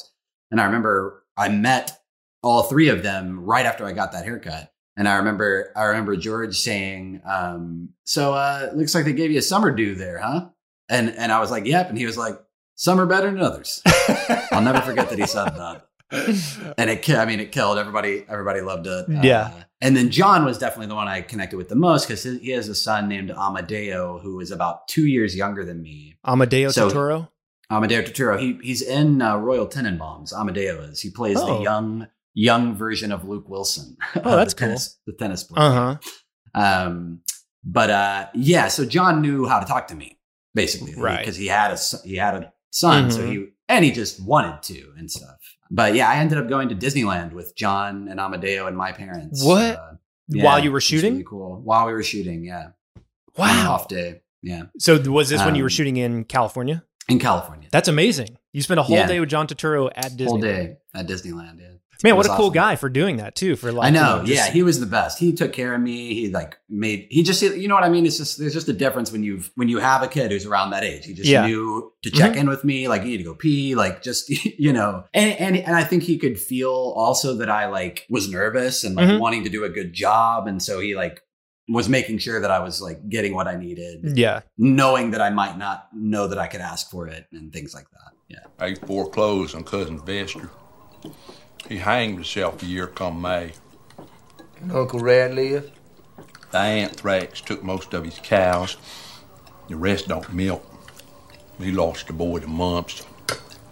Where's Cora, Cousin Walt?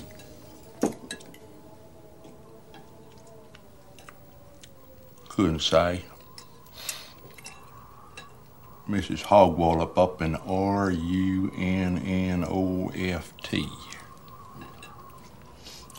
She must have been looking for answers. Possibly. good riddance as far as I'm concerned. I do miss her cooking, though. This stew's awful good. You think so? I slaughtered this horse last Tuesday. I'm afraid she's starting to turn. This dinner table scene where you're sitting at the table with all four of these guys. I have to say your fork acting is incredible in it. Thank you. There's these wide shots of you and you're using both utensils with both hands, very much in a way of like a kid who is trying to use them, but has never really been taught how to use them. Mm-hmm. It's so funny. And you're just shoveling this food into your mouth. What was that like being at this table with all these great actors? It was amazing. The first thing I remember is how absolutely floored I was when I walked into that set, because I had never been on a set like this before, because it was like in a soundstage. Okay. That scene. So it was like I walked into this huge building, and then in the center of this giant cavernous space was like this room. Yeah, I just remember being like, this is the coolest thing I've ever seen. I had never eaten off of like a tin plate before, and that was interesting to me. But having done some acting camp and stuff, I knew that being a good supporting actor meant like living in the world as fully as I could. I remember really liking the food. Oh, and was it like roast beef or something? Yeah, it was like a beef stew. Yeah, it does look good. I'll say there's a joke that butchered this horse last Tuesday. Well, things starting to turn. That's the thing I remember the most, and is one of the like formative moments for me as an actor. But yeah, so I remember really eating, and they were all spitting it out, and I remember thinking that was, first of all, gross, and also why? Like it tastes good. I remember just being like, I don't know why they're spitting it out. I'm really going to eat it. I ended up being very sick that night. Maybe because it had been sitting out for a while. I don't think they assumed we were really going to be eating it. So they may not have handled it exactly right or something. Wow. And I ate. I can't believe nobody told you. I can't believe nobody said They did. They were telling me to spit it out, or they were mentioning it, but it was like so much was going on. They were just like, are you really... Because I kept having to put, really add more to my plate because I was eating so Quinn, much. you know what this reminds me of? Yeah. When we shot a thing with you where we had your character drinking moonshine that we made out of soy sauce. Mostly soy sauce. Yeah. And you spent an entire film shoot literally drinking it take after take after take. Uh-huh. Didn't you have to go to the hospital? I didn't have to go to the hospital. I thought I was going to have to, but no, my dad talked me through it. I ate a banana and drank a bunch of water, and it finally... Because you consumed so much salt. Yeah, I was so dehydrated that my body was seizing, basically. I was having such intense muscle spasms, I couldn't get out of bed. And I thought I was dying. Yeah. It's a running theme all throughout my career is that I accidentally commit too hard and end up hurting myself in some way. But yeah, I remember that. The moment I think of the most that I go back to as a moment where I was so sure that this is what I want to do forever was that moment you were just talking about of I slaughtered this horse last Tuesday. I was afraid she was starting to turn. Because Tim Blake Nelson has the greatest reaction ever to that, which is he just slows down chewing. That's all he does. Yeah. And we had to shoot that, I'm going to say conservatively, 40 times because nobody could hold it together ever. It just was the funniest fucking thing. And then once everybody else started holding it together, then Tim couldn't hold it together anymore. Then as he would laugh and spit, stew. What I love so much about that line is he reacting that way to the fact that he's eating horse? Or is it because he's starting to realize that it is starting to turn? Or is it both? Yeah. It was also he loves it. Right? Leading up to it, he agrees that it tastes good. Yeah. Well, he's the one who brings it up. The stew is awful good. Yeah. It's horse meat and it's starting to turn. Yeah, and the way Frank Collison eyeballs it on his fork at that moment. Yeah. Yeah, it was understanding in that moment, first of all, this is going to be hilarious in the movie. And how excited Joel and Ethan were getting about that moment and wanting to get coverage on it from all these different angles. And just the delirium of all of these men crying, laughing at something so small that nobody knew was going to be. So it's funny. not written in the script that happens that way. It doesn't say Delmar chews slowly. You know what I mean? It just happened that way. And it was so funny. Yeah. That's great to hear too, because the Coen brothers have such in their interviews and stuff. They're not cold, but they're very controlled. So to hear that they're on set being so reactive and laughing at stuff is really endearing to hear that like they vocalize when they really like something. Yes. And they even did it in your audition too. Like it's great. Yeah. This is one of the most memorable sequences in the movie. It's so funny. So they end up spending the night, and while they're staying in the barn, the police catch them. This is where we get introduced to the devil sheriff. This is kind of a cool character that pops up in a lot of Coen Brothers stuff. He's got this mystical quality to him. It reminds me a lot of like the lone biker in Raising Arizona, who seems to be like coming from a dream, and he's always hunting them. It's a little bit like Anton Chigurh. Like they always put a character in a lot of their movies that has this sort of otherworldly quality, and they're usually sort of a demented, dangerous force that is following the protagonist. He's shot in a way in which he's always got these dark goggles on, and there's always flames reflected in the goggles because he brings fire everywhere he goes, and he has this dog with him. I do feel like it's a little underwhelming for me in this movie.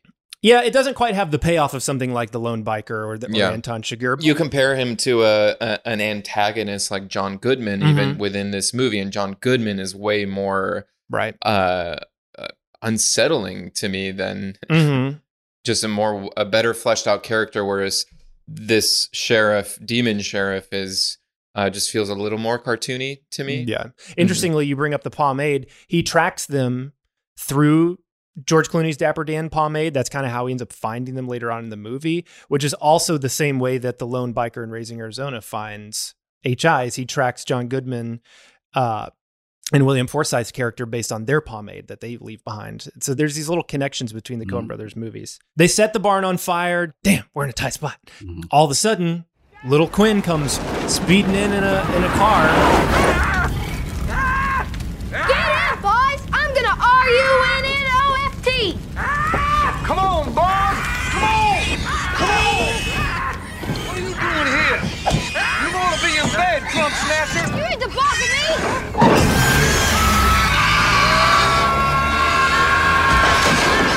I never noticed before that Tim Blake Nelson grabs a pig and brings it into the car. You speed him out, and then they end up abandoning you on the side of the road, and you and the pig go walking off into the distance. The two things I remember about the pig, I remember first that during one of the takes, it headbutted Tim Blake Nelson in the mouth hard in the car and like drew blood and like knocked him. So I remember that being like a deal, and the pig being very scared of the room because that was what we shot at the Buena Vista Ranch. And it was so cool because all of that fire, and maybe they added some, but I don't think they did. Like, I think it's all practical. Doesn't look digital to me. That's why it's like I think there's no good way to ethically shoot an animal on set. Maybe a dog, because at the very least you're scaring them. It's terrifying. It certainly scared the shit out of the pig because the way they would do it, they had this like fully fireproofed barn.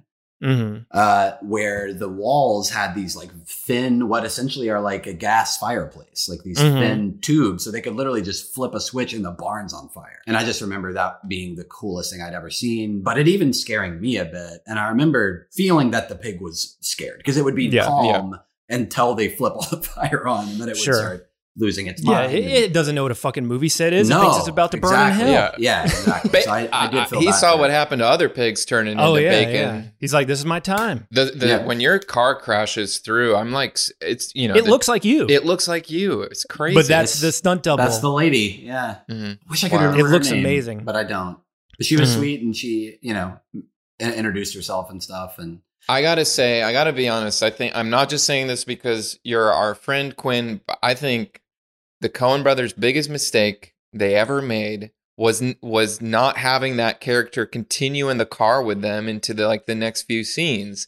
Oh, I really remember. I think before even knowing you, being like, it so obviously feels like we're going to see this kid now accompany them on an adventure, and just to see this little kid, with this group of criminals, a lot of potential for fun stuff. True. Do you remember feeling like, dang, why didn't they write more of this character in, or was that never something that crossed your mind? It didn't cross my mind. I think just acting in general was so amazing to me at that time that whatever I got of it was magic. Like it didn't occur to me that there could be more. Like I didn't it wasn't until I was a teenager that I started being like, hang on, I should be the lead, or I should have more lines, or I should have more to do, or I just was like so excited to get to do anything. Like I just wanted one more. I wanted Hogwallop to return. Like you got the Ferryman, the Oracle coming back. You got Babyface coming back. What you're expressing, Justin, is a common critique of the movie, especially back then. I think the movie was overall appreciated by critics, but the people's issues with the movie was that it was too episodic, that like characters came and went, stories came and went, that it didn't feel cohesive because it was like a bunch of very impactful and interesting scenes and characters that were all just sort of like tossed in and thrown away. I don't necessarily agree. And the Coen brothers spoke about it in the special features, that this is a picaresque, the story is in the picaresque style, which is a style of storytelling that is episodic. And it's usually following either one character or a group of characters that are typically sort of scoundrels that have like a lesson to learn as they sort of road trip style maneuver through a story and interact with different characters that come and go very briefly. But your grievance is valid, and a lot of people feel that. Yeah, John Goodman comes back. Well, it's just like a lot. That's why I guess a lot of them have payoffs. Yeah, I wouldn't agree with the people critiquing it for being episodic, because it does feel like a lot of scenes have payoff to me. This is the last you'll see of Big Dan, and then of course you're going to see him again. Same with Babyface. So I don't know. Yeah, Boy Hogwallop doesn't necessarily have. He's a little bit of a loose end. He's a little bit of a loose. Maybe it begs a spinoff. Hey, maybe Apple Plus, you listening?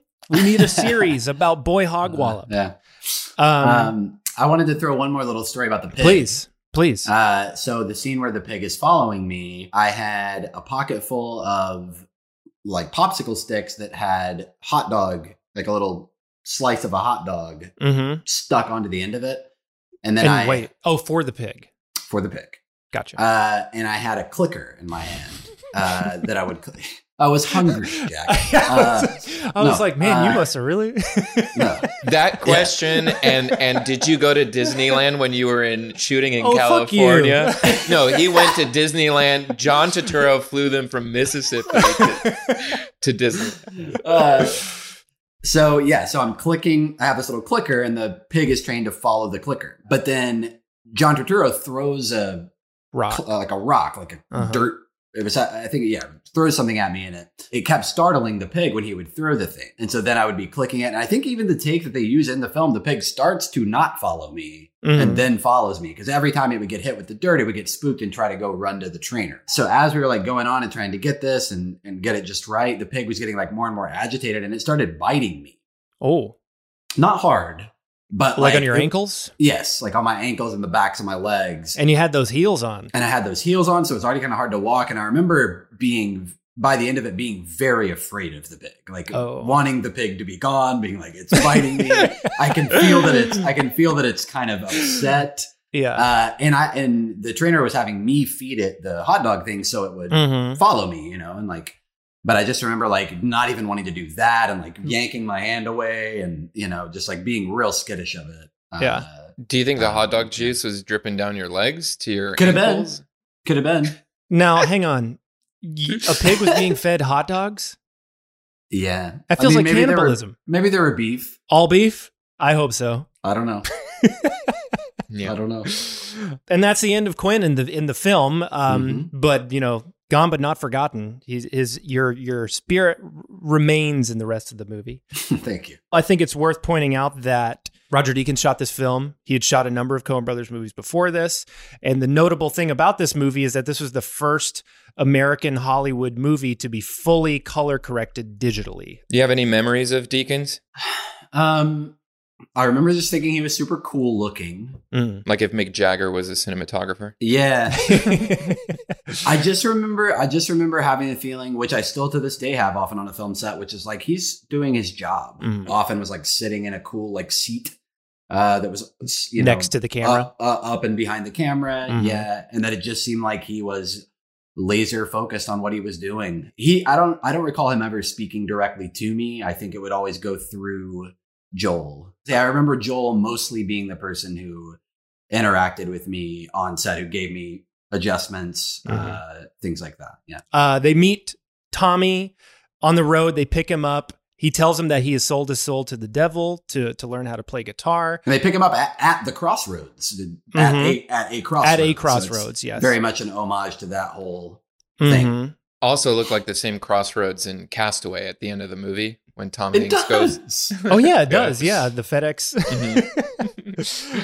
And before that happens, actually, they end up encountering like a church group that is on the way to a baptism, and Delmar kind of gets sucked into it and gets himself baptized, which basically kind of sets the tone for you have Everett on one end of the spectrum that is very anti-spiritual. And then you now have Delmar on the other side of the spectrum that is saved and has now devoted his life to being he's on the straight and narrow. And then you have Pete kind of in the middle between the two. Pete's an interesting character because he's much more like the surrogate for human beings in general, because he's constantly being pulled between. He's fearful.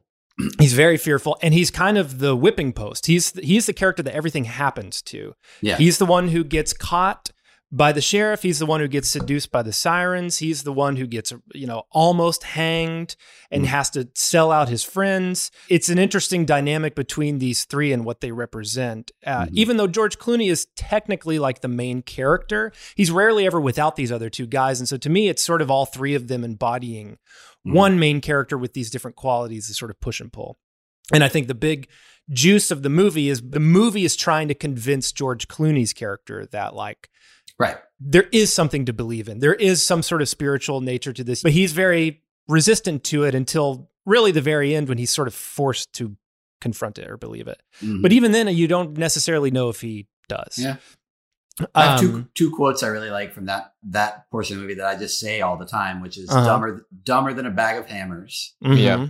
And get in, boys, the water's fine. All my sins are washed away. It's so fucking great. And you know what? That's our connection to Sling Blade, because there's a very similar baptism sequence in Sling Blade that also takes place in a river. Where Sling Blade pushes aside a bunch of people to cut in line, get baptized first. And it's noticeable too that after Delmar gets baptized, then Pete wants to get baptized. So he's very susceptible to influence.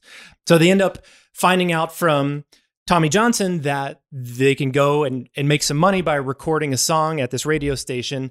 Great Stephen Root performance here. How does he do that with his eyes? It's incredible. So he plays this blind radio DJ who is offering money for songs. And yeah, I have to assume that what he's doing with his eyes is him doing it. I don't think it's contact lenses. No. I think he's just twisting his eyes in different directions. He's a freak, man. He's the best. It's funny that he's played another blind character in a movie. In Get Out, he plays a blind character. His dialect is so cool that it's almost like you can't even understand a word he's saying. So fucking funny. And that the things was somebody fine picking and a singing. It's so singing. He's such a great actor. Yeah. This is also the first time in the movie that they start to play with race a little bit here, because they realize that he's blind and they tell him that they are black. Why? What's the point of that? I don't exactly understand my assumption in the world is that George Clooney assumes that they would want, if they're paying money for music, that it would be more enticing that they were black musicians, because black music was growing in popularity, but it ends up backfiring. He doesn't want it because he finds out that they're black. I think the movie is trying to do a thing where it's like these three white men are sort of experiencing what it's like to be a black man in Jim Crow South. They all nearly get lynched. They're constantly hunted the law. Chased by the Ku Klux Klan. Later on in the movie, there's like blackface stuff in it where they put mud on their skin to hide in the dark, and they end up getting mistaken for black people. Mm-hmm. Again, I don't know if the movie has enough to say about it to justify trying to do it. And you could pull some of that stuff out and still have the same movie and still deal with the racist issues in the movie, or the racism within this story that I think works. And it's confusing a little bit. I'm sure they have purpose and intention. It's just kind of hard to crack exactly what it's supposed to be saying. Yeah, it just doesn't work hard enough to do that. Yeah. And the blackface thing was surprising also in how not that there ever can be a payoff for that, but just, wow, you tried this, shouldn't have done it, and it didn't serve any It doesn't, function. Yeah. What does it serve is like the only real thing that it serves is that there's a funny line that comes from it where the Grand Wizard says, the color guards are colored. That's like it, but otherwise they could have, the same dramatic dynamics could have happened. Yeah, in that well, scene. the key is in the end when they're confronted by Homer Stokes. Yeah. All he has to do to make him to antagonize himself is shout at them and say, you know, because they interrupted, they ruined the thing. But he thinks that they're black pretending to be white at the end of the movie. He could have still damned himself in a variety of ways in that scene. You look at how sort of unnecessary it was to do it, balanced with the fact of like it's kind of touchy to do. At the time, it was considered less touchy. I don't think people had as much of a problem with it at the time, but that doesn't mean it's not worth critiquing now. It's certainly and I got a feeling they wouldn't do it now. Oh, I don't think so. It reminds me in a way of, did you guys see The Menu? Yes, unfortunately. So it's not exactly the same, but yeah. So I feel like they're making, if you're going to include a certain amount of like offensive behavior, there's like a line where you're just making something offensive. Mm-hmm. Where like with The Menu, it's like, it's a movie about pretentiousness, but it ends up just being a very pretentious film. 100%. So it's like, well, I guess you did it. I guess that's the best review I heard of the movie. Yeah. Right? Like that. And so I feel like it's maybe sort of like that, where they were trying to explore some of the thoughtlessness around race at that time, but it ended up coming out like they ended up doing that. Like in their it just comes off as it's fodder for humor, really, is what it feels like. And that doesn't feel like the appropriate way to use it. It feels like it's heavy enough. You need to have more meaning with it. One payoff I feel like is right at that moment where Pappy realizes that the crowd is on the side of the band. And so he sort of bandwagons on to accepting them. He says opportunity knocks. Yes. But clearly not because he's more open-minded racially. No. But I do feel like that's an important way that it pays off in a sense. But. Because in this sequence, you get introduced to Pappy O'Daniel, who again was a real person, but they've spun him into a different type of person. But the first thing you see is that he's an asshole. Like he chews them out. He's not necessarily a good guy. He's just he's the lesser of two evils between Homer, who is very much like a Trump. He's a showman. He has all these sort of like exploitative ways of getting people. He's got the broom. He's got the little person. He's got the slogans and the music. But it's all ultimately revealed that he's part of the secret Klan society. So yeah, by the end of the movie, and we should get to that ending because I think that's where all this stuff kind of becomes interesting to talk about. But let's talk real quickly about Man of Constant Sorrow, because that's the banger hit of the movie. I am a man of constant sorrow. I've seen trouble all my day.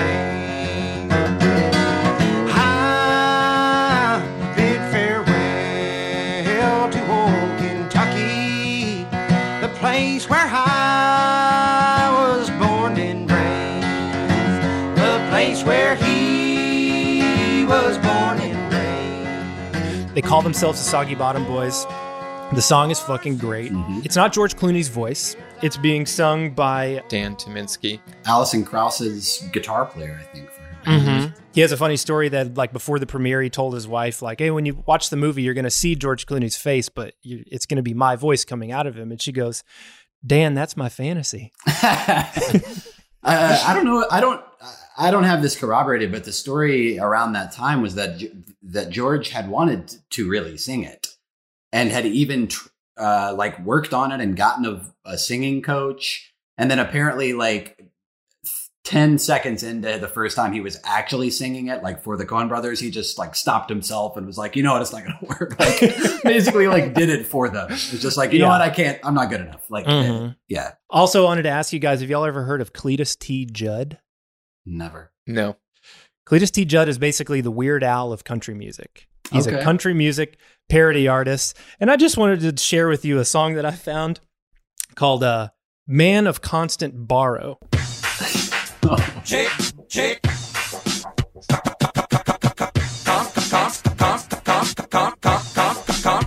Constantly borrows everything. I am the man of constant borrow. There's nothing I can call my own. Wow. I kind of enjoyed that. I was not expecting the hip hop. Yes. That's hip-hop when I vibe heard to it. I thought I must include this. Do you think is he talking about borrowing that how he borrows from music to create parodies, or I think you found a deeper meaning though a little bit. I think he's talking about just like the style of person that just borrows things and never returns them. You have given so much credit. You're giving way too much credit to Cletus. He also had a few other hits. Remember Toby Keith's song "I Love This Bar"? Mm-hmm. Well, he did one called "I Love NASCAR." Oh my God. Wow, Cletus, real good. Yeah, look up Cletus T. Judd. He's pretty funny. That reminds me of the scene after they leave Hogwallops, where it reveals that George Clooney stole. What did he steal from your dad? Oh, the pocket watch. The pocket watch, and John Turturro gets so mad at him, and he was like, but he turned on us. He was like, but you didn't know that at the time. Well, then I borrowed it till I did know it. I'll just hit a few checkpoints on the way towards the end. When they run into Babyface Nelson, I thought it was interesting that Michael Badalucco, he is also the guy who played the son of Sam Killer in Summer of Sam, which only happened a year before this movie. So he's playing two real-life criminals in a row, both memorable, both in which he kills an animal because he kills a dog in Summer of Sam. He kills a cow in this. Interesting thing about the cow, the scene where the cow gets run over by the car was so convincing, apparently, that the Humane Society demanded proof that an animal was not harmed, and they had to prove that it was a digital cow. They had to put a disclaimer at the end of the movie. And you can see that exact cow who gets hit by the car in another movie. Me, Myself, and Irene. No. Came out before this. Crocodile movie. Lake Placid, anyone? Love it. Betty White feeds a cow to the crocodile in that film. And if you go back and watch it, same color, same effects company. It's the same guy. Nice. Wow. So funny when he confronts the old woman in the bank. She has the most amazing face. She's just as... This is just why you come to Coen Brothers. She's just as God made her. And he's getting so upset. He's like, I'm not Babyface. And then you watch his face slowly turn into a baby as he sulks out. So brilliant. Who said that? Yeah. That basically is what kills him, like he's done for after that. Another notable scene as they're traveling along, they hear voices singing in the woods. Go to sleep, you little baby. Go to sleep. How to do, ladies? Name of Pete. Go to sleep, you little baby. Everybody's gone in the cotton and the corn. Didn't leave nobody but the baby. Ain't you going to introduce us, Pete? I don't know their names. I've seen them first. This is a direct reference to the Odyssey. Mm-hmm. There was a Maxim magazine that did a whole story on those women, and they did like a photo shoot for Maxim, the sirens. And do you want to know what the headline was? Homer erotic. That's actually good. That's okay. That's real good. Did you guys ever have a Maxim magazine subscription? Never had a subscription. I looked at them in the store often. Mm-hmm. Yeah, I never had one either. Oh, sure. Sounds I believe you that you did. Maxim magazine, to their credit, they were able to get a lot of celebrities. I remember there was a Coyote Ugly one. Beyonce was on one for Austin Powers. Wow. They end up getting seduced by the sirens. They all fall asleep, and when they wake up, Pete is gone. His clothes are there. They think they left his heart because there's a lump in the shirt, and it ends up being a frog. Delmar is convinced that they've turned him into a toad. Real frog. No CG. That's such a great moment when they just the way they reveal his clothes, which are laid in the shape of a man. Yeah. So funny. They end up meeting John Goodman, who plays Big Dan, who has one eye, and he basically represents the Cyclops. He's a traveling Bible salesman who is a total huckster. He hears the money, the sound of the money. I think he smells it.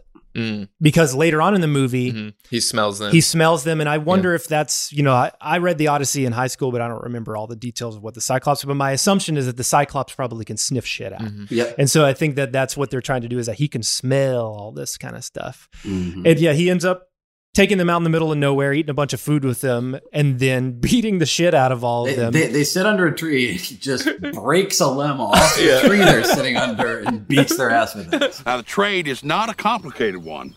There are but two things to learn. One being where to find a wholesaler. The word of God in bulk, as it were. Two, how to recognize your customer. Who are you dealing with? It's an exercise in psychology, so to speak. And it is that which I propose to give you a lesson in right now. Well, I like to think I'm a pretty astute observer of the human scene too, Big Dan. No doubt, brother. I figured as much back at the restaurant. That's why I invited y'all out here for this advanced tutorial. What's going on, Big Dan? It's all about the money, boys. That's it. Don't break. I don't get it, Big Dan. I love it. Yeah. So he has big Robert De Niro and Cape Fear energy in this scene because of the way he's talking. You know, he's like, I'm going to give y'all a lesson in psychology. Yeah. John Goodman has BDE. Big. Yeah, absolutely. Just big dick energy or Big Dan energy. Big Dan energy. Okay. And yeah, this is another way the movie is sort of taking religion and showing how it can be used by people who clearly don't believe it. It's as if Everett, the schemer, the liar, decided to embrace religion aesthetically in order to get more people on his side, you know. Right? I also love how Delmar is the one who's like, as dumb as he is, he's catching on and he's fighting back. And George Clooney is being the dumb one in this situation. Just watching. I love that his mouth is just filled with corn too. So when he hits him over the thing, it looks like he's spitting his teeth out, but he's just spitting out all the kernels of corn. So they end up making it to town. They find out that George Clooney's ex-wife, Holly Hunter, has basically found a new boo. She's told all the children that he's been hit by a train. I was thinking of that too when you were talking about folklore and like stories. I think that's a moment that's like super important because it's so upsetting to Everett that she has like written this false history for him that he was hit by this train. He's like, and she's like, a lot of great people have been hit by trains, you know, like it's not a bad history to have to live up to. Right. Those three girls are sisters, singing sisters. Warvie Gales. Sheriff Cooley ends up catching Pete. We find out he's not a toad. Classic scene in the movie theater. Do not seek the treasure. It reminds me of a time I went and saw Independence Day with my parents. They both went up and went to the bathroom at the same time. And while they were in the bathroom, I thought to myself, it'd be real scary if all the lights went out right now. And then it fucking happened. Like the movie broke and all the lights went out and it was a packed theater.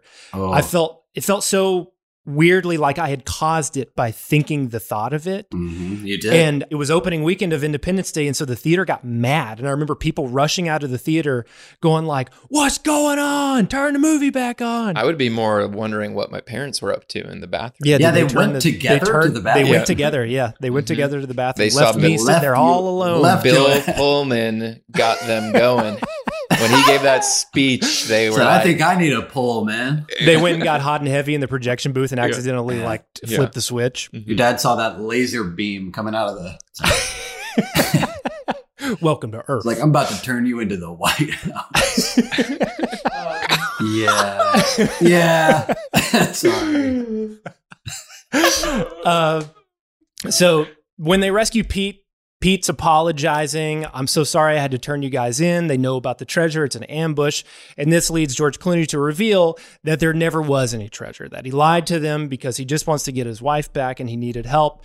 And then Pete reveals that he only had 2 weeks left of his sentence. And so he's furious. You know, they're going to add on 50 years to my sentence because of this. So by the time I get out, I'll be 84. Delmar goes, well, I'll only be 82. Classic. One of the greatest moments. They end up getting into a huge fight and they roll into this Klan rally that is taking place. At this point, they've already spread mud all over themselves to hide in the darkness. They see that in the Klan rally, they have Tommy Johnson and they're going to lynch him. They're going to hang him there. So they decide to sneak in. Very Temple of Doom kind of moment. It reminds me too. I think this is the most blatant Wizard of Oz reference because the Klan members are basically going, yo, which is what are they called? Like the monkeys? Or the flying monkeys. Well, no, it's not. It's not them. You're right. It's they're the called like the guards. Minchies or so. Yeah. It's very similar. And they end up doing that in the Wizard of Oz too. The lion and the Tin Man and the Scarecrow end up getting the wardrobes of these guys and sneaking in with them. I think this scene is actually genuinely haunting. I mean, anytime you see Ku Klux Klan in a movie, but the singing adds an element. Oh my God, yeah. I mean, the Grand Wizard's voice is unreal. It sounds amazing. Oh, Dad. Oh, Dad. Won't you spare me over till another year? It's chilling. It is chilling. They get caught by John Goodman because Big Dan is also in the rally. And then it reveals that the Grand Wizard is Homer Stokes. He thinks they're black because they're wearing mud on their faces. They end up throwing the Confederate flag to distract them, and they go, "Don't let the flag touch the ground." And then they clip the wires on the big burning cross and drop it on the crowd, which lands on Big Dan. They end up making it back to town where Homer Stokes is having like a campaign rally / concert, and they sneak in with fake beards. Holly Hunter is there. Her husband is, I think, a constituent of Homer Stokes. He's a fellow Arkansan. That actor was Vernon T. Waldrop. Yes, he's in Mud. Yeah. He plays a lot of good hillbilly characters. Mm-hmm. He's a great actor.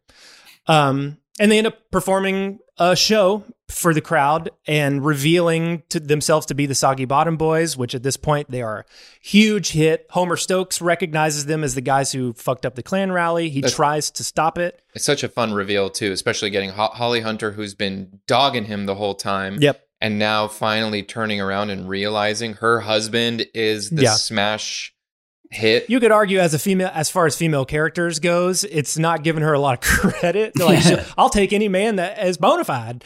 But that's the character. And this is the kind of story where they're kind of using stereotypes to tell things. Yeah, well, the ring, for better or for worse. The fuss she makes about the ring was really irritating. Exactly. We kind of talked about it already. He tries to stop the music, which ends up making everybody turn on Homer Stokes. They end up booting him out. They literally like drag him out on a big wooden plank. This, I couldn't think of it. Mm-hmm.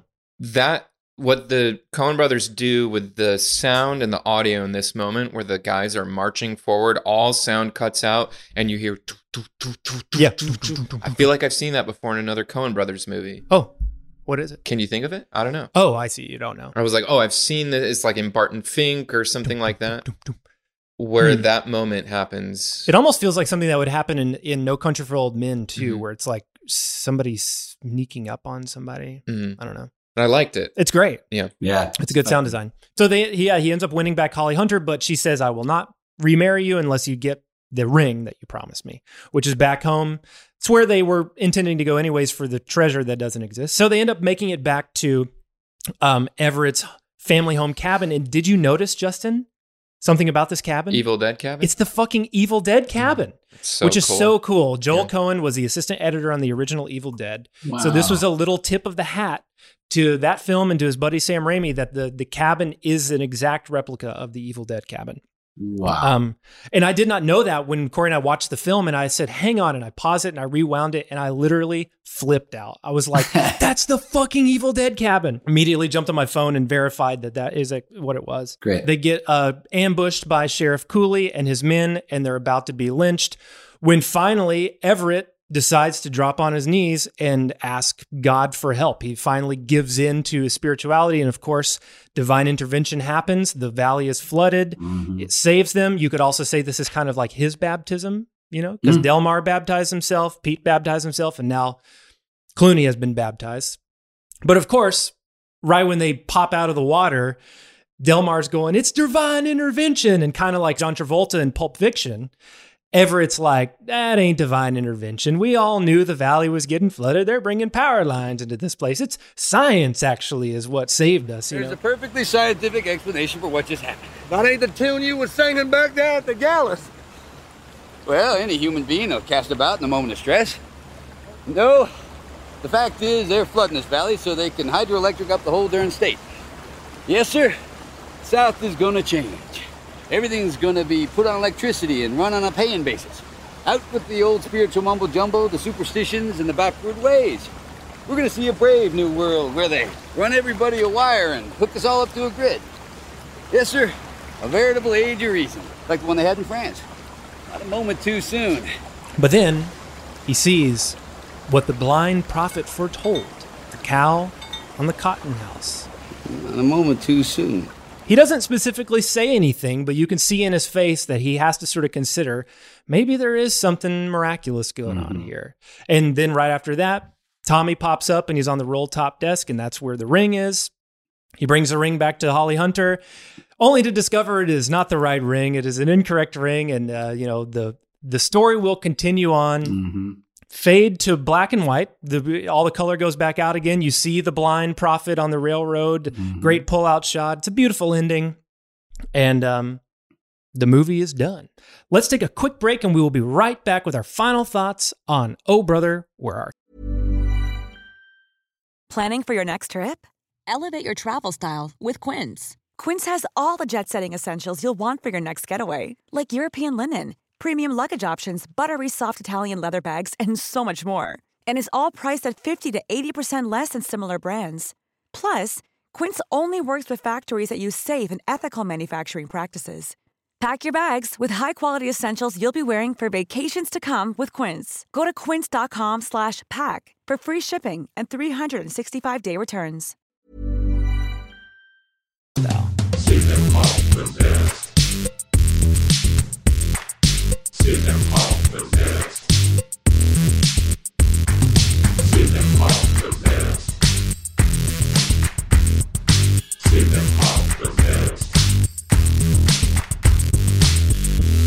Welcome back to Cinema Possess, and we are giving our final thoughts on Oh Brother, Where Art Thou? Quinn, I'm going to start with you. As somebody who is in the film, as part of this film's legacy, how do you feel about Oh Brother, Where Art Thou today? How do you feel about your involvement in it? Yeah, I mean, I mentioned this a little bit earlier, but I just am so grateful, and I understand now. The older I get, the more I understand how incredibly lucky I was to get this experience when I did, for so many reasons. The biggest one probably being that it just absolutely validated what I had already decided I wanted to do with my life, and made it where I never really had to question if I was good enough again. And I still use this as an example when I'm having moments of doubt where it's like, no, like, these people, these brothers who are widely considered like some of the greatest American filmmakers that we've had, saw something in me and gave me this chance. And this is a fun thing to relate, but they were referring to me on set, which I only found this out later when my dad read a book about the making of the film, that they had been calling me their secret weapon. In the days like leading up to shooting that scene, because they were so excited about having me be a part of it. So yeah, it just did so much. I'm a very insecure person by nature. So having this thing that really happened that helps me remember that I do, that I can do this, and that I have some kind of intangible thing that they saw is really special. I think the film is great. It's hilarious. I quote it all the time. Not because I'm in it, but just because it's so funny and so much fun. It's an extremely quotable movie. I love the songs. It's really a gem. It does have warts, of course, but it's difficult to find old things that don't. Yeah. So I love it in spite of those. And yeah, I went through a long period of my life where I very much resisted ever talking about it or acknowledging it. I didn't want people to know about it. And I'm happy to say that I have come a full 180 on that, and I'm very excited about it. I will gladly talk about it and lead with that. And yeah, I love it. I mean, I think you should be proud of the film. And yeah, I agree. I think it's a great movie. I love it. I return to it often, warts and all. Yeah, I think we can love a movie and still be able to acknowledge its shortcomings, especially in the way times have changed and the way things have evolved. What's so impressive about the Coen brothers is like they make movies fast. Like from like 1984 with Blood Simple all the way to 2000 when they made this movie. They made a movie every 2 years, sometimes 2 movies in 2 years. And all of those movies are really good. And some of those movies are great, and a few of them are like all-timers. And so I don't really get the vibe that they even mull over their scripts that long. I think they just have stories within them that they put on paper and they go make the movie. And there's bound to be little flaws and things here and there, but the fact that all of those movies are top-notch in a way that makes people come back to them and return to them, and that some of them are bona fide masterpieces, these guys are some of the greatest filmmakers we have today. So I plan on upgrading mine because I do think the quality of this DVD is lacking, and I would love to have it on Blu-ray, just like I would love to have all their filmography on Blu-ray. So that's what I'm going to do with my DVD. Justin? I echo all your sentiments. It's not my favorite Coen Brothers movie. I wouldn't even say it's in my top 5. I think the movie has a handful of warts. I think the comedy it works for me a good portion of the film, but other times I find the screwball nature of it like a little off-putting, to be honest. And it took me a while to warm up to George Clooney. I thought he was the weakest link to me in the first act of the movie, and I was surprised that he grew on me. But I'm going to keep the DVD. I'm probably not going to upgrade, but it's definitely a 7 out of 10 for me. Sure. Well, now that we've said everything there is to say about Oh Brother, Where Art Thou? And Corey has returned from her callback, what do you say we play the Soggy Bottom Quiz? The Soggy Bottom Quiz. The Soggy Bottom Quiz. You can pull that microphone up to your face. Oh. All right. Soggy Bottom Quiz. You will understand the premise of this quiz with each passing question. Question number 1. Nicolas Cage has his bottoms sogged by a young boy with a squirt gun in this late 80s screwball comedy. Corey, Valley Girls? Wrong. Bottoms. I'll give you a hint. Same directors. Quinn, Raising Arizona. Quinn, points for Quinn. I was going to guess that. Off by late 80s. Yeah. 1987. Wow. Remember your birthday party? Yeah. I dressed up as H.I. McDonough on your 1987 themed birthday party. It just does not feel like an 80s movie. It doesn't to me either. Yeah. Okay. Question number 2. Bill Paxton sogs his bottoms after pretending to be a spy in this action movie classic. Corey Twister? But not a bad guess. Now think of action movies with Bill Paxton in which he might potentially sog his bottoms. Well, he kind of sogged his bottoms in Titanic, but... I'll give you a hint. Same director. Oh, is he in Terminator? He is, but is not Terminator. He doesn't sog his bottoms in it, unfortunately. Wow, James Cameron really liked Bill Paxton. He sure did. He used him in a handful of movies. Who knew? And I'll give you another hint. Same lead actor. Leo? Lead actor is what you just said. Okay, Justin, True Lies. That's correct. Oh, okay. Wait, who's the same lead? Would a spy pee himself? Terminator, yeah. I was thinking Titanic. Sogs his bottom. Yeah, so all of these questions are about sogging your bottoms. Question number 3. So that's 1 point for Justin, 1 point for Quinn. Corey, you got to catch up. Okay, we know the theme of these games. I lose. Question number 3. I would just like to say also that I am on the same team as Justin and Corey. Yes. Oh, thank you, Quinn. Thank you. I love this. 3 people. 3 against up. 1, always. Adam Sandler makes sogging bottoms cool in this classic comedy. Quinn, Billy Madison? If pee in your pants is cool, consider me Miles Davis. You're correct. Quinn has 2 points. So Quinn, Justin, and I have... Question number 4. Mel Gibson makes an important discovery after his little son sogs his bottoms in this 90s thriller. Ooh, I know this movie. Because he sees him in the street and he pisses his pants because it's the guy who kidnapped him. It's Justin Ransom. Justin gets the point. 2 points for Justin, 2 points for Quinn. I laid you up though, right? Like Corey but that's did do a part of being on a team. Exactly. There's no Bulls without Jordan, Rodman, Pippen, Steve Kerr. Mm-hmm. Question number 5. Oh, I actually really want to be Steve Kerr. Question number 5. Billy Bob Thornton sogs his bottoms in front of a group of children in this holiday comedy. Justin got Santa. Justin got it first. Wow, that's lossless because that's true. There could be lag. We don't know. But ultimately, it doesn't matter because we're on the same team. So Justin has 3, Quinn has 2, Corey is a hard 0. Okay, you do not need to say that. I gave Justin just a 5 points for Team Hogwallop. Question number 6. This 70s horror classic features an iconic scene where the devil... Justin the Exorcist. Wow, that is correct. Nice. The devil sogs a bottom in front of a group of partiers. Wow. She wasn't the devil yet. The devil made her do it. Yeah, the devil sogged her bottoms. And you know what? He sogs her bottoms multiple times in that film in different ways. The grammar of this is just delightful. Sog is a verb and bottoms. So Justin has 4. Quinn has 2. Final question. And in order to make this fair for old Corey here, this question is worth 10. This question is worth 10 points. Wow. Bradley Cooper sogs his bottoms during a televised award show. Star is born. Corey wins.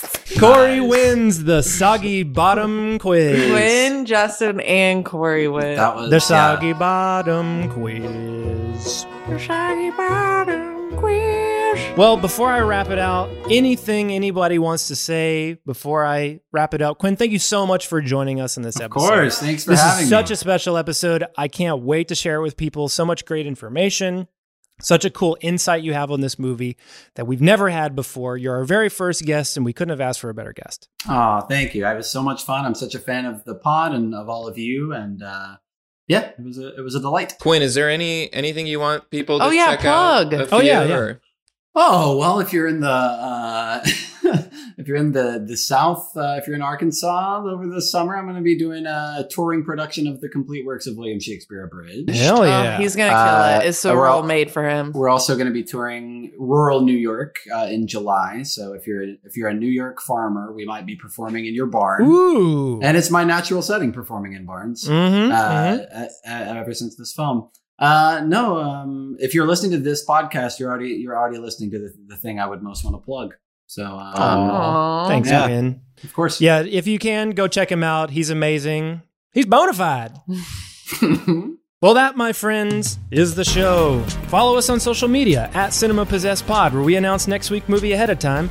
And if you want to get in touch with us, email us at cinemapossessedpod@gmail.com. And if you want to get even more possessed, head on over to patreon.com/cinemapossessedpod and unlock the Cinema Possessed bonus materials, our bi-monthly bonus episodes where we talk about more than just what's in our collection. Plus, you'll gain exclusive access to Patreon-only giveaways and community message boards. Hey, don't forget to rate, review, and subscribe on Apple Podcasts, Spotify, or wherever you get these things. And Justin, what movie are we talking next week?